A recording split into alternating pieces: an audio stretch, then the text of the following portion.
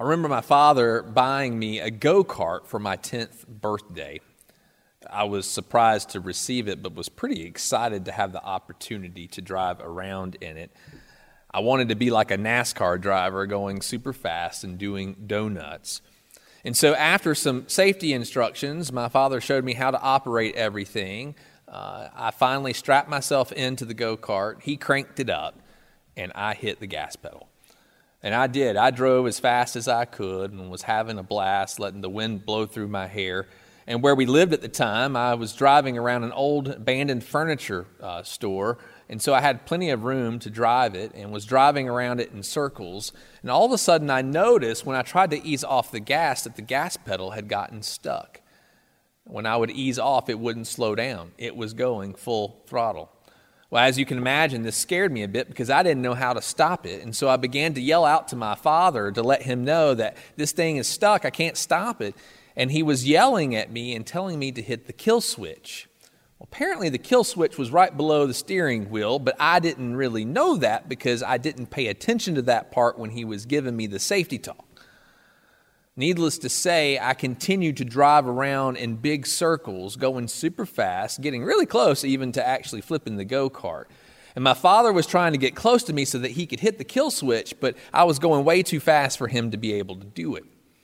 Well, my dad's friend, Keith, happened to be there with us that day, and I happened to speed right by Keith, and in that moment, Keith reached out his hand and he grabbed the back of the go-kart, which had a little handle behind the engine, and he grabbed it with his arm and he held me up off the ground so that I wasn't moving. I was on the front wheels, but the go-kart itself continued to pull because it was drawing power.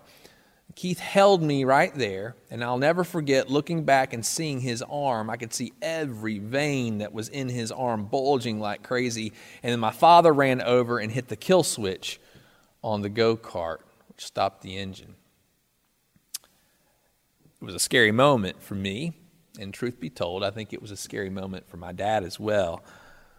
But I have never forgotten how Keith strong-armed that engine, and how lucky he was that it didn't rip his arm completely out of socket. You see, it was his quick thinking and strong arm that kept me from getting seriously hurt. Well, today, as we continue our sermon series from Exodus, we discover a conversation between Moses and God that reminds us of God's mighty hand. Now, last week we looked at Moses' call from God to go back to Egypt and to confront Pharaoh to let the Israelites go.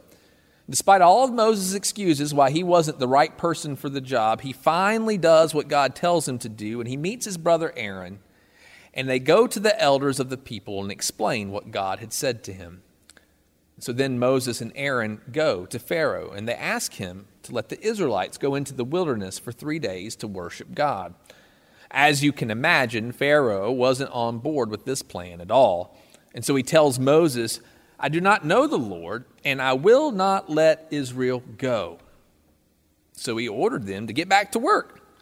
And then he gave orders to his slave drivers not to supply the Israelites with the straw to help them make their bricks. Now, they were still to order them to find their own straw and still meet their daily quota. Well, this made the work even harder. And when the Israelites failed to meet their quota, the slave drivers would beat them. This angered the Israelites, who confronted Moses and Aaron, saying to them, "May the Lord look on you and judge you. You have made us obnoxious to Pharaoh and his officials and have put a sword in their hand to kill us." Well, Moses is caught between a rock and a hard place.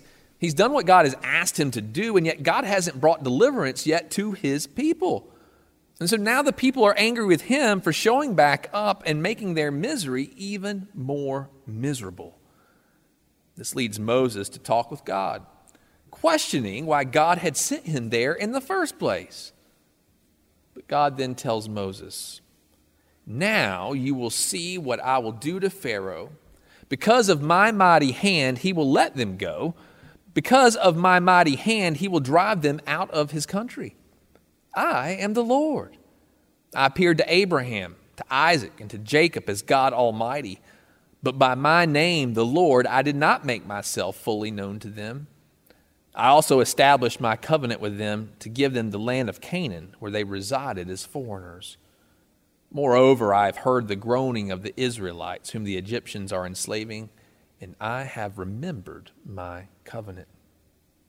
God essentially tells Moses it's showtime, that he will witness what's going to happen to Pharaoh. God says he will use his mighty hand to force Pharaoh to release his grip on God's people. And God echoes this twice, which is pretty significant because his mighty hand will deliver the Israelites, as he had stated before when he spoke to Moses at Horeb. In fact, God had told him this in Exodus 3:19 and 20. "But I know that the king of Egypt will not let you go unless a mighty hand compels him. So I will stretch out my hand and strike the Egyptians with all the wonders that I will perform among them. And after that, he will let you go." Essentially, God is going to arm wrestle Pharaoh. And while Pharaoh will put up a good fight, resisting Moses' demand to let the Israelites go time and again, the most powerful man in Egypt will see God's awesome powers displayed through various signs and plagues, and will eventually admit defeat. This will happen in plain sight of everyone, to the Egyptians and to the Israelites. And Pharaoh is correct. He doesn't know the Lord, but he will come to know the Lord through what God will do. You see, God reveals his holy name to Moses and all of Israel as Yahweh.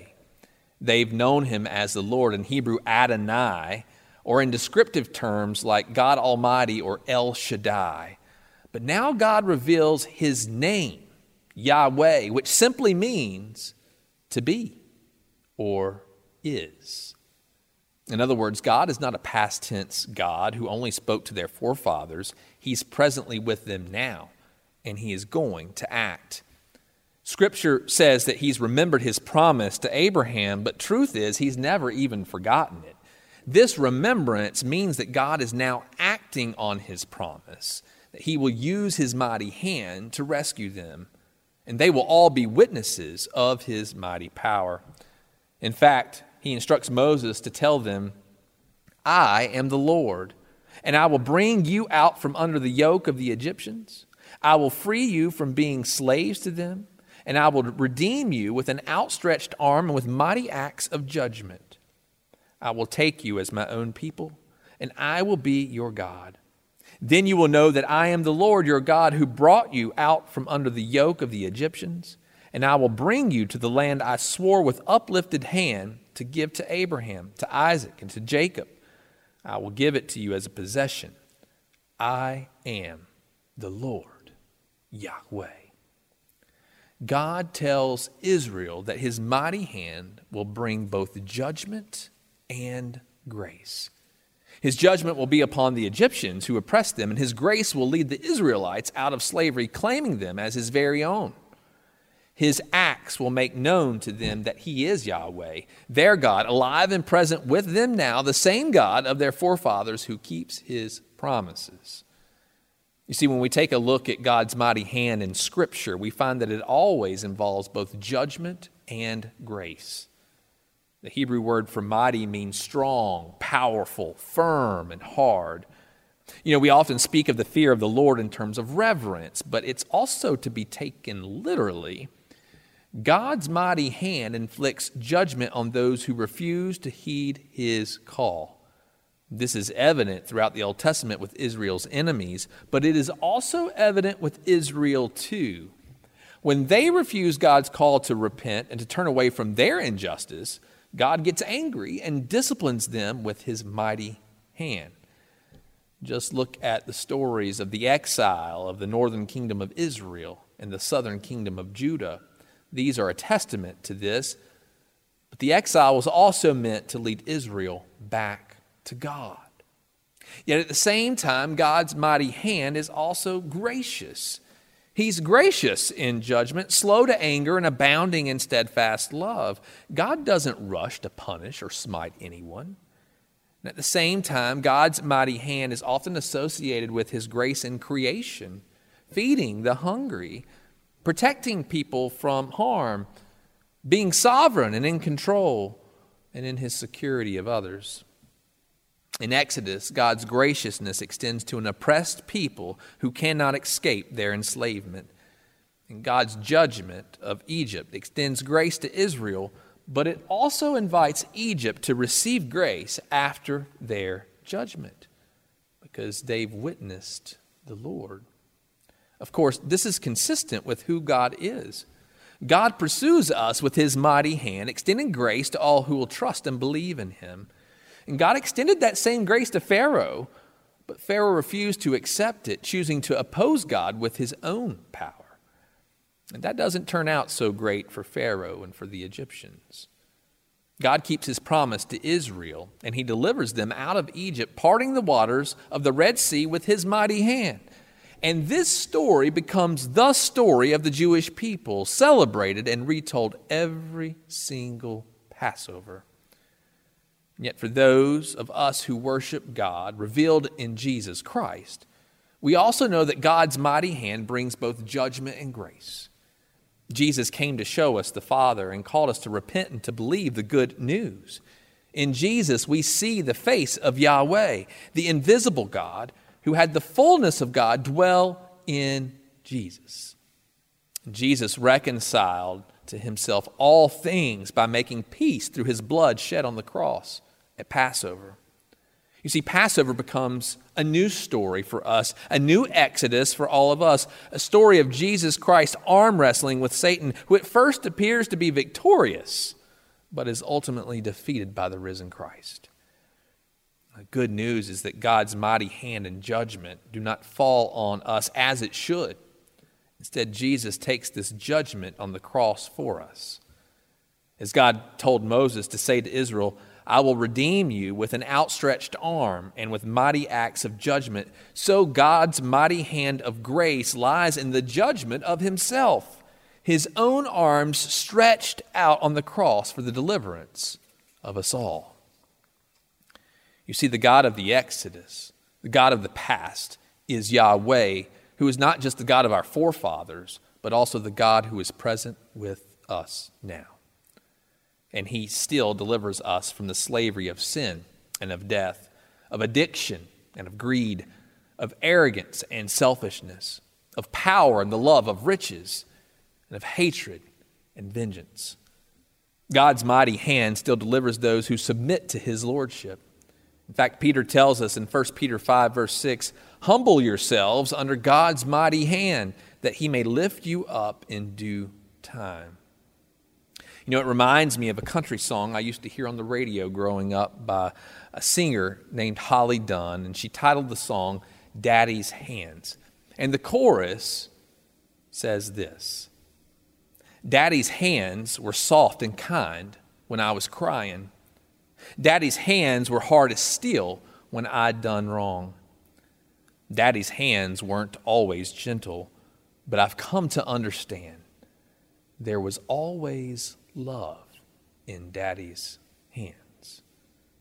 You see, it's Jesus who tells us that his Father is our Father too. In fact, he calls God Abba, which in Aramaic is an intimate word closely associated with us calling our Father Daddy.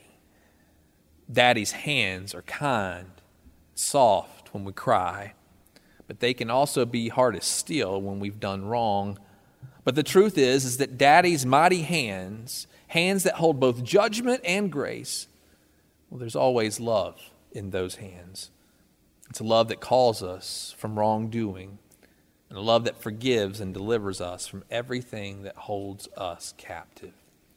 In fact, Jesus reminds us of his hands when he says, my sheep listen to my voice. I know them and they follow me. I give them eternal life, and they shall never perish. No one will snatch them out of my hand. My Father who has given them to me is greater than all. No one can snatch them out of my Father's hand. I and the Father are one. Friends, the good news of the gospel is that we are in good hands. We serve an awesome God whose hands have the power to hold us firmly in the grip of his grace. So may we find comfort in the mighty hands of our Father and Lord, especially when life spins out of control. And may we also give praise for Daddy's mighty hands of judgment and grace that hold us, correct us, and lead us into his love and his light. Friends, may it be so this day and forevermore. In the name of the Father, and of the Son, and of the Holy Spirit. Amen.